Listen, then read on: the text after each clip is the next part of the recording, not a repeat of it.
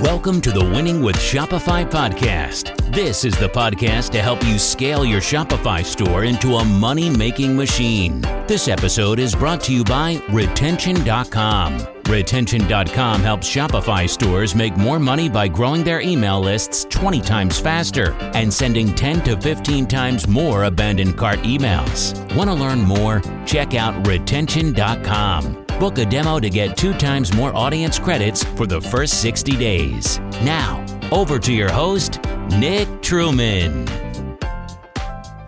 Hi everybody, and welcome to another episode of Winning with Shopify podcast. For anyone that's not tuned in before, welcome back to another show. My name's Nick, and if it's your first time here, it's a huge welcome from me and from the team. We hope you like today's episode. If you do, please leave us a review, hit the subscribe button, etc., etc., etc. You know the drill, and if you've been listening to podcasts for a while, you know what I'm about to say. To all of our guests that have tuned in before, welcome back. Absolute pleasure to have you with us. We are coming into land now with our series about retention, which is both a shame and a joy. It's a joy because we've done 3 months on this, partly because we highlighted it was such an important topic to cover, talking about retaining customers and how to build that lifetime value from your customers as well. And equally, it's a shame because we've had so many amazing guests on the show, but we've got loads of great ones tuned up. We have topics and sponsors lined up now for the next, I think it's the next sort of 6 to 9 months, which is fantastic. So looking forward to introducing something new in the next few weeks of time. But let's come on to today's episode. So today, we're still talking about retention and we're still talking about lifetime value, but we're putting a slightly different spin on this. So we're going to go down the road of how can you, and this is a big question we're going to try and cover today with a guest I'll introduce in a moment. How can you design your website and your brand so well that people just want to keep coming back and keep buying from you? So as much as we've looked at great email campaigns, great social and great product, today we're going to look at website and how can you build an amazing web experience so people want to keep coming back and purchasing again and again and again. Therefore, if you're doing all the other things, it'll work really, really well. My very special guest today is someone who's become a very good friend in recent times and also a phenomenal expert. His name is Ben Burgess and he's founder of an agency called Eleven. So Ben, welcome to the show. Hey Nick, thank you very much for having me and hello to everyone listening. Well, it's a pleasure to have you with us. And before we dive in, we ask all of our guests exactly the same questions. So I'm going to ask you today, Ben, tell us a bit about your background and a little bit about what you're doing now and a little bit, finally, about Eleven as well. I nearly called it We Are Eleven because that's your website. But yeah, tell us a bit about Eleven. That is the website, yeah. A little bit about me. I've been working in the world of D2C for what feels like decades. You know, it's been a good decade and a half at least, and I've had a really eventful journey going through and mixing kind of the bricks and mortar with the whole e-commerce kind of merge and through to more agency world, finishing up in a great position working with Simba Sleep and exiting from Simba Sleep after helping them skyrocket in the mattress industry to then starting up Eleven. So as a founder myself, we're a small but agile team and we ultimately work with D2C brands who are looking to kind of disrupt their space and make a difference. And I guess this is where we're going to kind of delve into a little bit today, is ultimately understanding how to make that point of difference for those brands where they're all in a very noisy competitive space. And that's where we thrive, where we're brand kind of led orientated, working obviously on the fantastic platform being Shopify and facilitating all of our client needs in that space to drive sales with a bit of purpose. And that's hopefully a good intro about me. It is indeed. It is indeed. I've got several questions off the back of that. I won't ask all of them immediately, but I think one thing to flag quickly is we are going to come back to Simba because I think Simba's an interesting one. And we mentioned before as well that you had previously worked with the guys from Purple Mattress who we had on a few months ago as well, Dan and Chris, which is super exciting. But let's start with the opening question then. And I shared a tiny bit about this in the intro, but how does design fit into retention? Why is a good design going to retain your customers? That's a really good question. And there's lots of kind of factors to kind of build into all of this.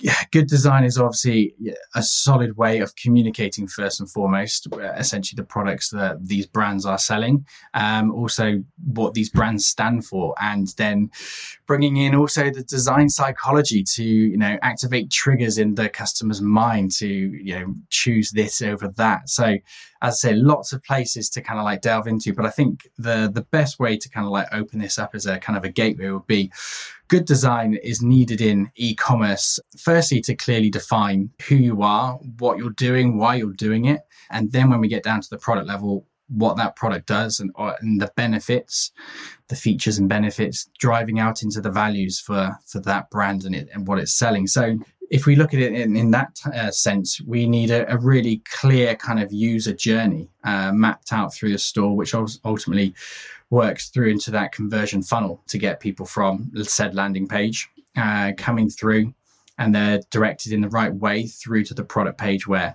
most people are going to spend a lot of time researching around that product. And that's where we can integrate a lot of the tech stacks, and again through good design, because there's brands that will just do out of the box boilerplate kind of pieces, which ultimately when in the marketplace they may not look very different to other people, and that's not going to get that customer to ultimately remember who they are. And it could be simple things like color or image, or a strong piece of copy, or an interaction on that website which triggered in that customer's mind, particularly in memory, let's say if they're going to come back, depending on the shopping habits of that product. So if, for example, let's just go back into the mattress world quickly as we opened up about it.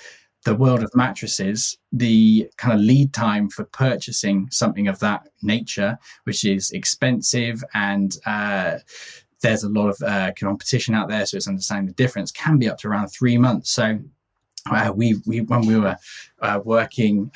working for Simba, and we did some work from agency, and when I was there in-house as well, it came down to things like brand color. Like there was the blue mattress, there's the yellow one, there's the purple one, and purple obviously, had it in their name.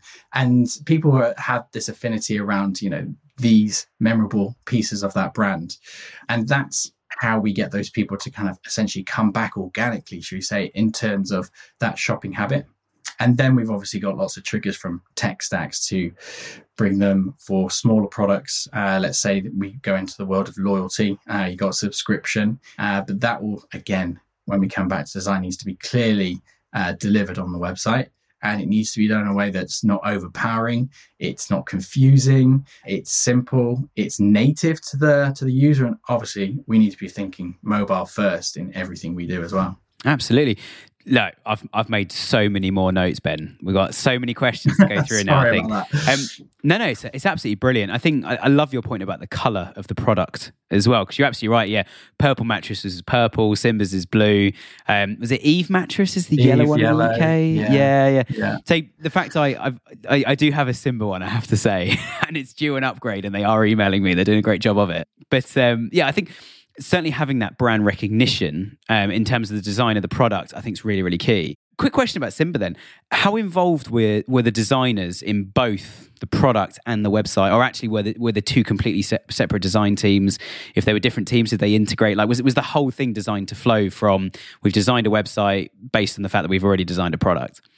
They were quite well integrated, product and ultimately the team at Simba was well connected, integrated and flowed quite well. And there was a good visibility of what was coming up in terms of product launches and how we need to communicate all that on the website. And there was a typical kind of way of working would be all sitting down in a room, having a bit of debrief on new products coming up and how we translate that into key USPs on the website, building really kind of unique, informative landing pages.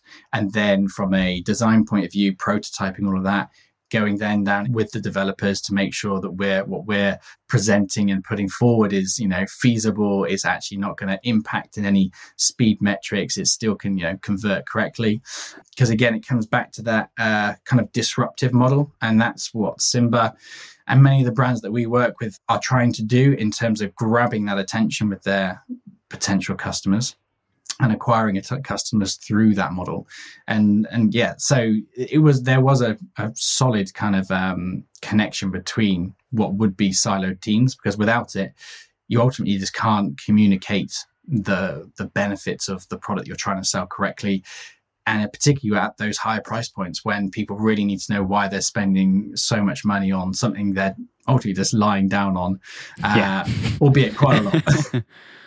Well, it is a third of your life as well. And I think, if I remember, and I bought my Simba mattress probably 6 or 7 years ago, so you might have been working there at the time as well when I purchased it. But it was things like, when I first saw the advert had, I can't remember if it was Gareth Bale actually was on it. It was it was a footballer.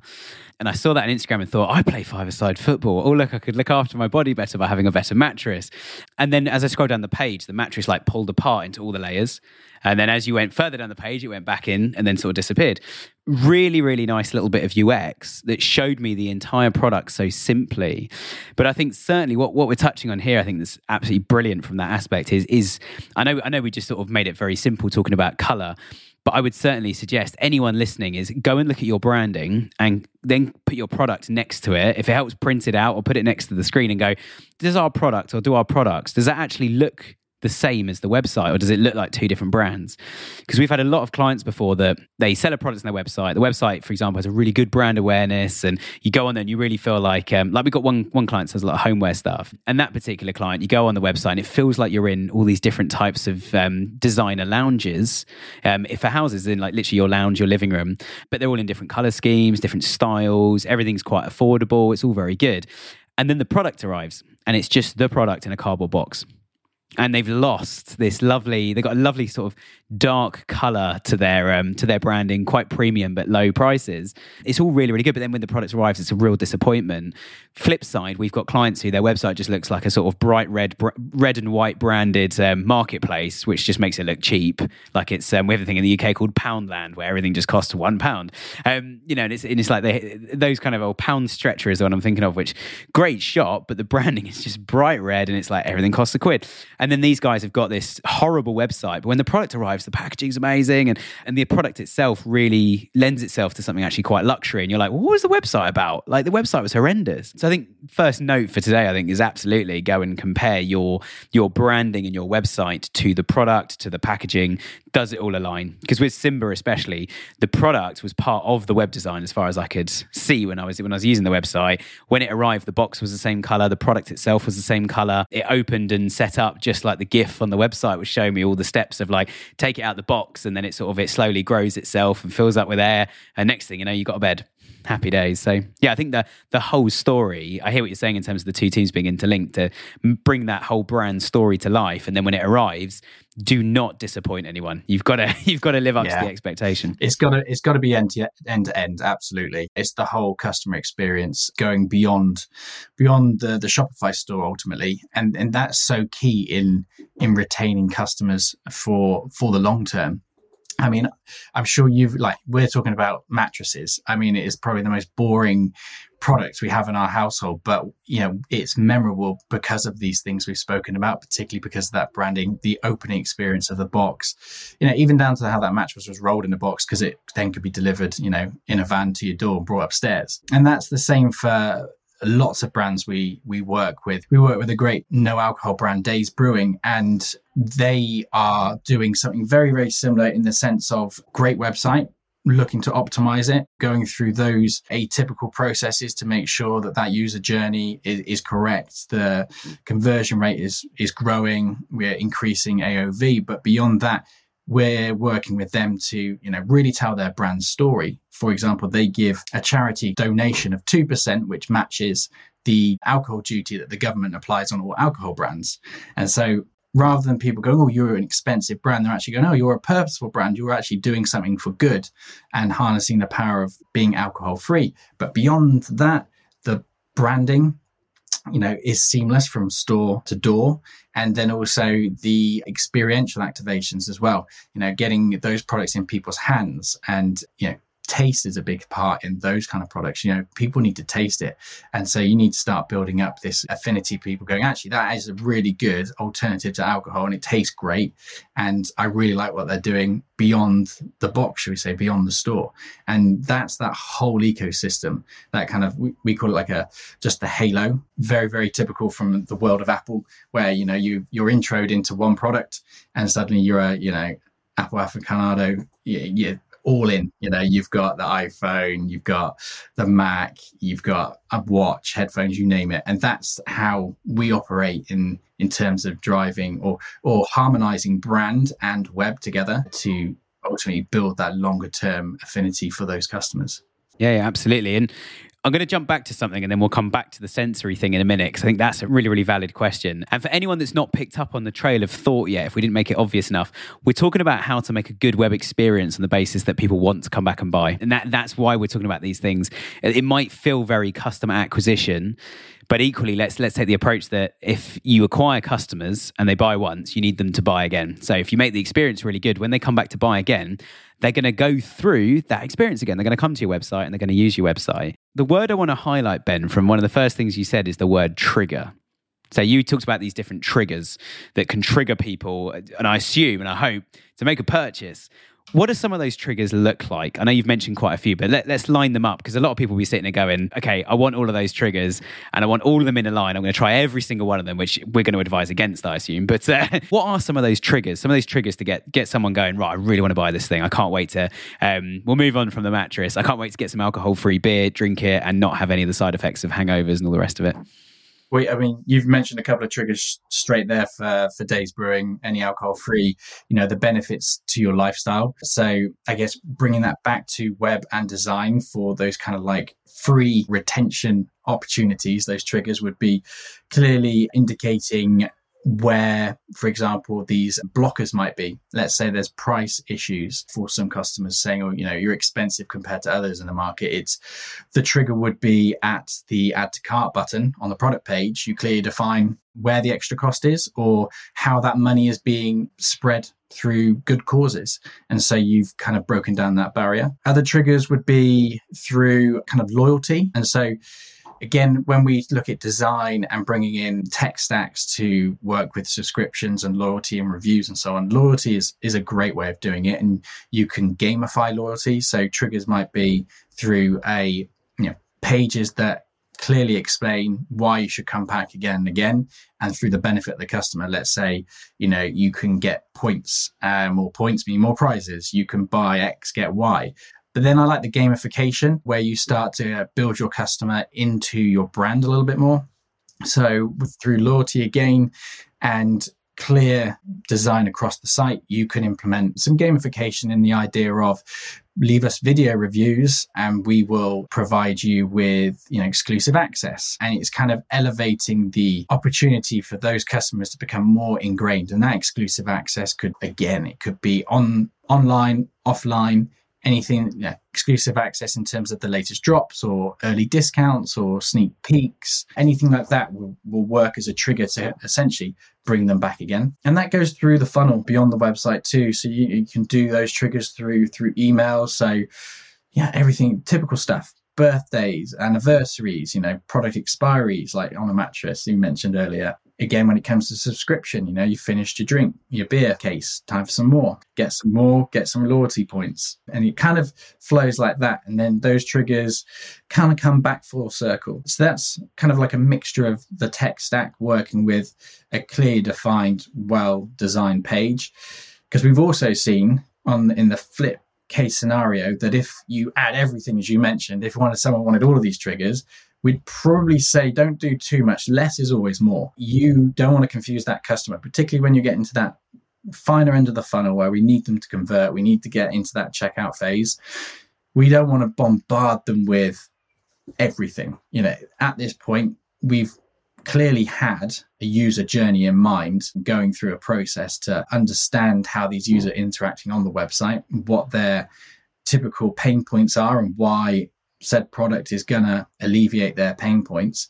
If we start confusing them, kind of scaring them, being a bit too heavy-handed on the whole retention schemes, that's when they start to kind of see through or see beyond the legitimacy of that brand and go, actually, they're just here for my money, where really you want to be here to help that person. That's ultimately what selling products are really here. We're really here to do. What these brands are doing is making a difference in people's lives, no matter the category or industry they're operating in. So too much can be a negative in that sense as well. Yeah, absolutely. And people used to use the phrase a lot, and you touched on it really well here, I think, of customer journey. We've started calling it customer process. And it's a bit more of an internal term. Customers don't want to feel like they're in a process. But we started talking to brands we work with about this process of like, okay, they see an ad, they click an ad, they land on your website, they land on your website again and again and again. Now they bought a product. And I think you touched on it really well, actually, with when they buy their first product. When do you introduce the loyalty program?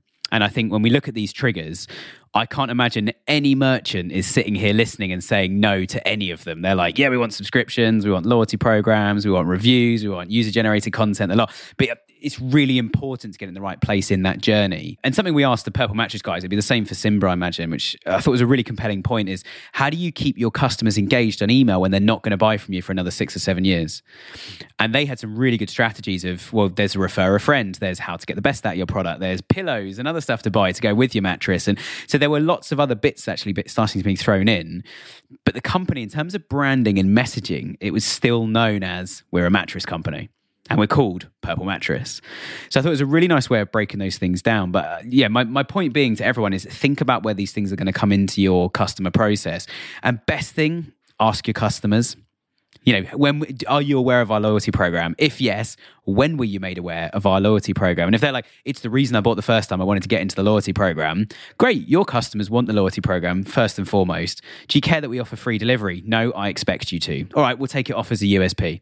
Don't do this because one customer said it either. It's got to be a massive thing. But yeah. I think getting that process absolutely right of where you ask for, okay, now we'd love a video, please. I think it's really, really cool. My next question was going to come back to trust, but you've touched on that really well, actually, with the video reviews. And for anyone listening, we'll name them. They've been a sponsor before. But yeah, Trustpilot is where Ben and I actually met. We're both agency partners of Trustpilot. So yeah, I'll plug it really quickly. If you want a Trustpilot discount, let either of us know and we'll sort you out. But using review platforms, Yotpo, Trustpilot, Reviews.io, FIFO, etc., using those and using one that will give you the tech you need. The biggest danger with review platforms, you sign up to the cheapest one for like 50 quid a month or something, or $50 a month, and then you find that, okay, it doesn't have the tech we want. Moving is painful and you can lose a lot of that content, which can be really difficult. Is there anything else people can do to build trust, Ben? Like, let's talk about trust for a second and building enough trust to come back and buy a second time. Yeah, and trust is so important, and trust is going across the board in terms of that journey we spoke about.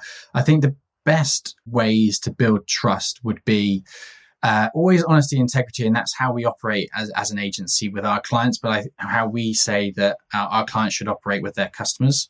So this is more of a kind of a customer service kind of inquiry. Let's say there was an issue with delivery, and the customer has pinned it up on Trustpilot as a negative review. Let's keep those reviews up there, have some transparency, allow that brand to communicate back to that customer with transparency on Trustpilot or other review platforms. So then other customers can see, oh, okay, this was an honest mistake maybe, and it's been fixed or one-off. They weren't going to hide it. Because I always find that if you look at brands and they've just got 5 stars across the board and you only see that, you're like, there must be something wrong. Like, it's too good to be true. I always look straight at the negative ones. Yeah. I saw a study recently that it's like 80% of people that end up on FIFO or Trustpilot, like, it was on their own website to look at the reviews of a brand, they go straight for the 1 star. And I especially do it if I'm going somewhere. We'll come back to a sensory as well in a bit, but yeah, certainly like a hotel. You want to hear, like, with someone said, like, my room caught fire in the middle of the night. It's like, of course it didn't. Like, that's ridiculous. But you want to hear where someone said the staff are a bit rude, but overall it was pretty good. And you're like, okay, I'm not hearing any reason not to go to this hotel. This is good. And it's the same with products. Like, you go straight for the 1 stars, don't you? Absolutely. And another one as well, which we saw this week, is a classic. And you mentioned it around delivery. I was shopping, I think it was last night, for something, and the delivery calculation was calculated in the checkout, which is just so annoying. I want to know what those prices are up front. And there are many ways of doing that with app integrations or, coding it into your site to work out that logic. Get that up front and basically, again, avoid that bounce rate and the cart abandonment that you're going to get when suddenly it's an extra £5 or whatever it is to deliver, because that's just not a nice surprise that anyone wants. And those all come back into trust. And trust is incremental points along the whole journey from brand through to tech, and the general experience, as I say, from store to door in terms of that online D2C world. Yeah. Delivery is a really interesting one. And we're talking about design today. We had a situation with a client recently where lots of the feedback we got on their website, so we put a little feedback form saying, how are you finding this site? And it was a sort of, give us some feedback and you enter a chance to win £2,000 to spend on the site. It's pretty good. And so many people were moaning about the delivery. And the client basically got in a bit of a huff because we received the feedback first. And we then sat the client down and said, we've got the feedback, we've digested some of it because we knew they would take some of it personally. They're a small family run business. You know what it's like, but they're really profitable and they're growing like mad. And we sat down, we said, people are unhappy with the delivery. And they were like, why? Why are they unhappy with the delivery? And we're like, well, a lot of people want it to be free. They're like, it is free. And we were like, but they don't realize that. It's designed badly. And then some of them put a large item, like an entire, 15-person dining table in their car. And then it says this is going to cost £45 to be delivered. And it's like, the table's costing like £3,000. So delivery should really be free. And they were like, well, it isn't a large item. We're like, not when you're in the car, it's not.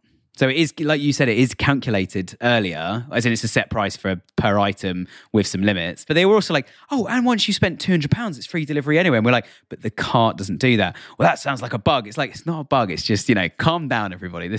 It's not a bug. It's just the way you've set the settings up. So so this is why we're looking at this user journey. You need to make this user journey work for you. But their delivery one, it was just like 2 or 3 paragraphs and you had to click the tab to open it up. But it was every single person with feedback said, what do you like and not like about our delivery policy? And we were hoping everyone would go, it's fine. It's fine. I like it. It's free. It's fine. Good. But everyone was literally every single person out of about 1,000 people that filled out this form, every single one of them almost literally had a bit of a moan about delivery and they wanted it to be free and thought it should be free and thought they were going to get it free and then it wasn't. And we were like, but it is actually free. It just doesn't tell you until you get to the checkout. It needs to be in the cart, needs to be on the page. And on the page, say free delivery on this item. Next day delivery costs 40 quid. Done. Yeah. Yeah. And they were like, well, just change it to that then. We're like, we will, but we didn't know that until we did this feedback survey. And that's one of 30 things we're going to do. So yeah, we'll get onto it. Yeah. I think that is where we do a lot of CRO audits and then implementation ultimately. And it all comes back to good user experience, journey mapping, planning, however we want to call it. We really want to get into the head of that customer and get that flow as seamless as possible and then iterate, trends and customer shopping habits change. So what we did yesterday is not going to be perfect for tomorrow. And it's kind of living in that second curve. I don't know if you've heard of that, where you're always iterating. And basically the work you did yesterday is going to be, is outdated already. So you just need to keep looking forward, keeping the finger on the pulse. And that can be done through simple things like Google A/B testing, putting some designs in place, doing incremental tests, looking at the results with enough traffic to tell you if those results are worth implementing and hard coding it into the site. And then we move on to the next one. Doing all of that is again, the best way to, remove those pain points and build that trust. Yeah. Well, if anyone who's ever read lots of Tony Robbins stuff, here's the thing that he's, I think he's trademarked it. So that's why I'm flagging his name, but CANI, C-A-N-I, constant and never ending improvement, which I think is so important to a website. And it's, I did an SEO myths once, and one of the ones that popped up that I thought was quite amusing in my myths list that I hear from clients was, we've done our SEO. You're like, well, no, you haven't, because as soon as you're number one, everyone else is chasing you. They'll get to number one. They've got more links, more content, better experience, more products, better products, more reviews. Like, you just got to keep going with this stuff. And it's, I don't think anybody is quite as silly as that these days. But that is one I used to hear early in my career of like, we've done the SEO, we're working on other stuff now. I'm like, really? Well, you're not ranking very well, so maybe do it again. This is a good question, and I would tell you which store and person reached out, but it was just a jumble of letters and numbers at gmail.com, but a really well constructed email. So if this was you, please do reach out. I'd love to give you 30 minutes of my time and have a chat, whoever this was. But they said, we run a food and drinks brand, and they asked the question a few months back about how do we bring the taste and flavor to the design of our site. And what I think they mean by this, or what I took from reading that, was how does someone land on the site and go, wow, this looks delicious? Because obviously you can't taste it. So how do you get that? I'm instantly thinking of Coca-Cola adverts and Long Island iced teas and that sort of thing. But how do you bring that to a web page? I love this question, because that is a really hard thing to do, or to do really well. You do that through the brand is the place that ultimately is the building blocks or the foundation for this, or even going a bit further back into the kind of brand strategy. And you take that strategy, and it might be the tone of voice or obviously the brand color, and then you look at your products and what unique attributes of those products do they have in common that kind of builds this ecosystem, your brand together. And then that needs to be delivered onto the site. A great example I came across the other day is Muju, the ginger shot company. Yeah. Go onto that site, you can instantly tell that little ginger shot is going to be hot and spicy through the bold, brash typography. It's thick and impactful, and you got these like big, strong colors of these gingers and yellows with the blacks, and straight away I know what I'm going to get from that. It's going to either blow my head off or just be very spicy, kind of intense stuff. And I got that taste through that visualization, ultimately through that. And that's kind of the first step. And then it's tone of voice in terms of the written communication.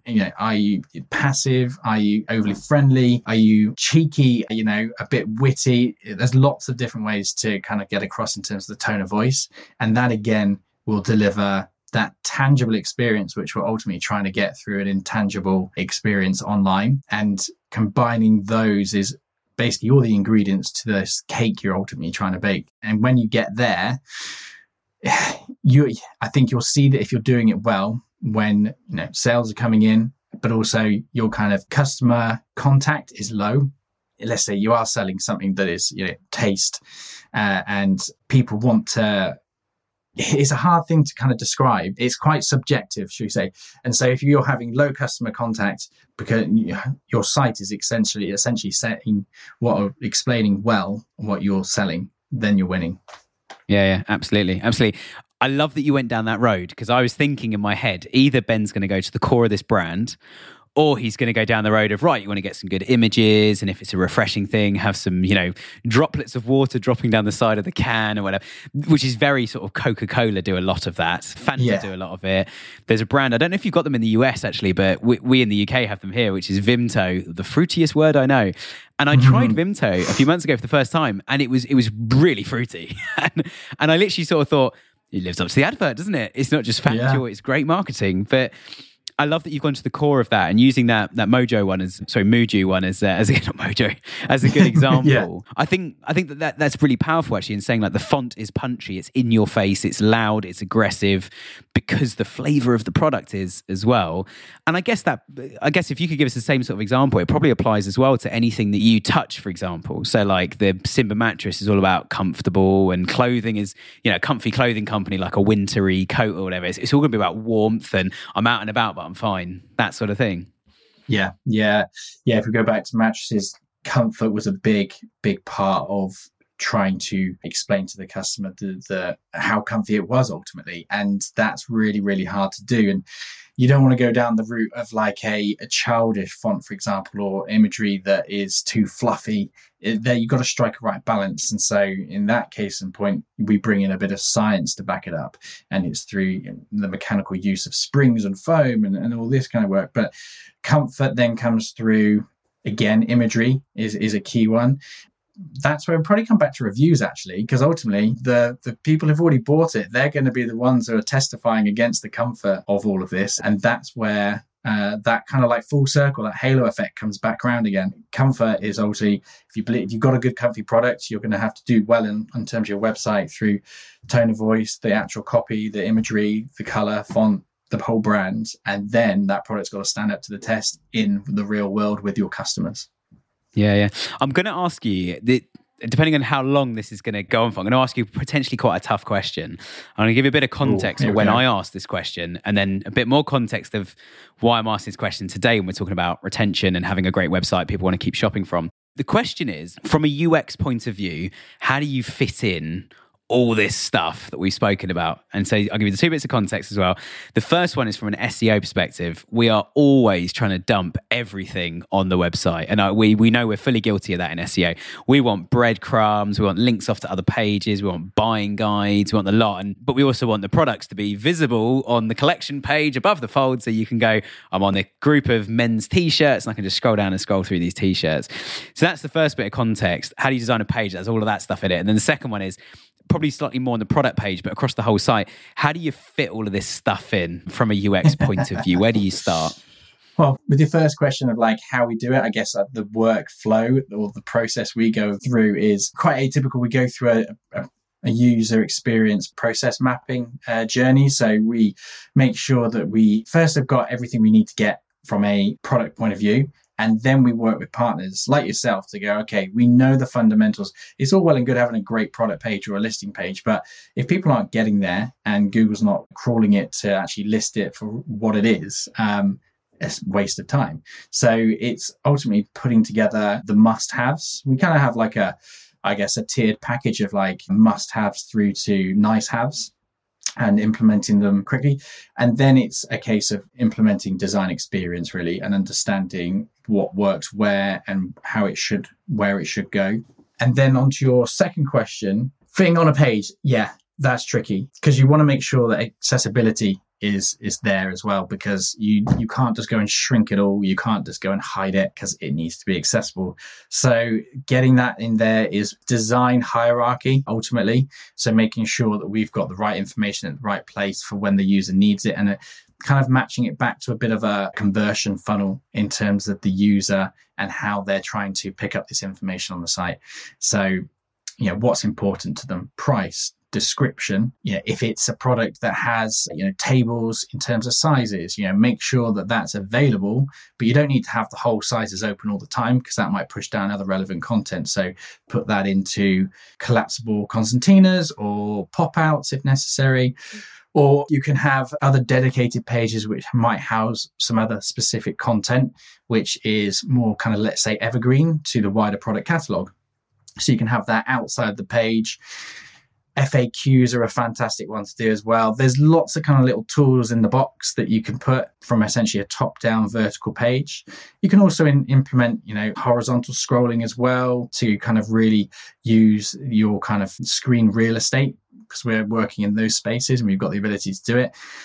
When it comes to mobile, people are quite intuitive to, get that thumb scrolling left and right, up and down. And we can do triggers as well, time triggers, height scroll triggers as well to deliver specific information when needed ultimately. Yeah, absolutely. The two things you mentioned right at the end there that I want to pick up on quickly because I think they're really relevant. One of them is tools. And if anyone's not used it before, Hotjar is the one that springs to mind, but there's lots of good tools that you can literally watch videos of people using your website, and they're not expensive tools. Going back to something you said right at the start though, that just absolutely was singing my tune, if you like, was talking about page speed. So if you're going to use one of these tools to start tracking where people are going on the site, make sure you do a page speed test before and after, do a bit of Googling, read some reviews like we're talking about today, like customers on your site would read some reviews of whether this is going to affect page speed, slow things down, but certainly using a tool to see how people use it. So the reason I thought of that as well is you mentioned tools, but you also mentioned people scrolling up and down, left and right with their thumb. And like you said earlier, we're working on mobile here. Let's just stick with mobile because it's the bigger traffic share, certainly for UK and US. But you want to see how many people actually do know to swipe left and right. And then I assume from a design perspective, you go, they're not using the left, right scroll. Let's put two arrows on. You can either click or you can then just swipe and see if they pick up on it. Nice, easy fix to a problem, but you don't know without the numbers or the watching people go, okay, no one's actually scrolling there and the stats tell me that. Yeah, absolutely. Yeah. You've got to test. You've got to talk to your customers, look at your customers and make objective changes based on your customers. Yeah, nice. And the last one I'm going to pick up on quickly, just before we come into land, timed triggers. Such a good idea. I always find that people think it's an SEO thing to not have pop-ups, banners. I always make the point of like, Google hates them because people hate them. Like Google is not sitting in its little sandbox going, everyone has to play my way. Google is trying to learn what does as much as I do say Google are evil thieving Watsits, which is literally printed on our wall in the office for a Google agency. That's what we think. But Google they're very good at going, okay, how are people using something right now? How do we want them to use it? And are the two aligned? And therefore are people who are running websites, are they matching that? Are they giving what we would describe as a good experience or are they not? And Google's definition of that, so time triggers, you can really annoy people with pop-ups all over the place. So forget SEO on that front. We always get asked as an SEO question, like, how many pop-ups are too many? And we're like, enough to annoy someone. So sometimes we land on a site and annoying is live chat popping up and making a noise. Really not a fan of that. If I want to click on live chat, I will. Let me make the decision. Pop up to 10% off your first order. And if you're a repeat customer and you get a big banner popping up and blocking the screen going, get 10% off your first order with live chat popping up, then a cookie message going, would you like to modify your cookies or whatever, or accept or reject? Immediately, it's a bad experience. So it does not surprise me Google doesn't want to rank that kind of page because people are going to hate it. However, going right back to the core of what we've been talking about today, Ben, if you've got a good brand message that matches your product, people will overlook some of these things, some of these pressure points. Google will see that and Google will still rank you quite well anyway. And it seems like a recurring theme every week I'm talking about. Just get a decent product, everything else will start to fall into place. But you can't really get a product until you've sold some products, got some feedback. It is chicken and egg, and I fully accept that. Yeah, you're absolutely right. There's a time and a place to implement these different tactics and triggers, and it has to be right for your brand ultimately. Like you say, there's nothing worse than clicking the cookie banner every single time, plus then closing that chat and all the other bits that might come up. Make sure it works for you first and foremost. I just want to buy a sofa. Just let me buy a sofa. It's genuinely what I saw on a feedback form from a customer recently. One of our client sites is, I just want to buy a product. Can I please just buy a product? And that was that. But right, Ben, final question. People listening to this going, Ben, I need your help. I want to reach out. I want to follow you. I want to see what you're up to digitally and what sort of stuff you guys are putting out. How can they get hold of you? How can they follow you? How can they get in touch? Awesome. Yeah, I can certainly help them out here as well. So you can find us at weare11.co. That's all one word. And you can find me on LinkedIn as well, /Ben.Burgess. I'm pretty active on there. And then a little shameless plug as well whilst we're here. You can find me at Trustpilot's head offices on the 28th of February, as we at 11 are running an event called D2C for Planet and People. So there's an opportunity to come and meet in person too. And you can find all of that information if you just have a little search on Eventbrite. Nice. And just to flag as well, it is in London. A lot of our audience is sitting in the US, yes. Gutted. I'm going to be doing everything I can to get there, Ben, but all you need to do is send me an invite because you haven't sent me one yet. So as soon as I get an invite, I'll be on the list. Sorry. That's all right. That's all right, not to worry. But thank you so much for joining us today, Ben. I really appreciate your time. It's been great to have a chat. Thank you very much for having me. It's been an absolute pleasure. Really interesting to chat, and I hope everyone who was listening enjoyed it.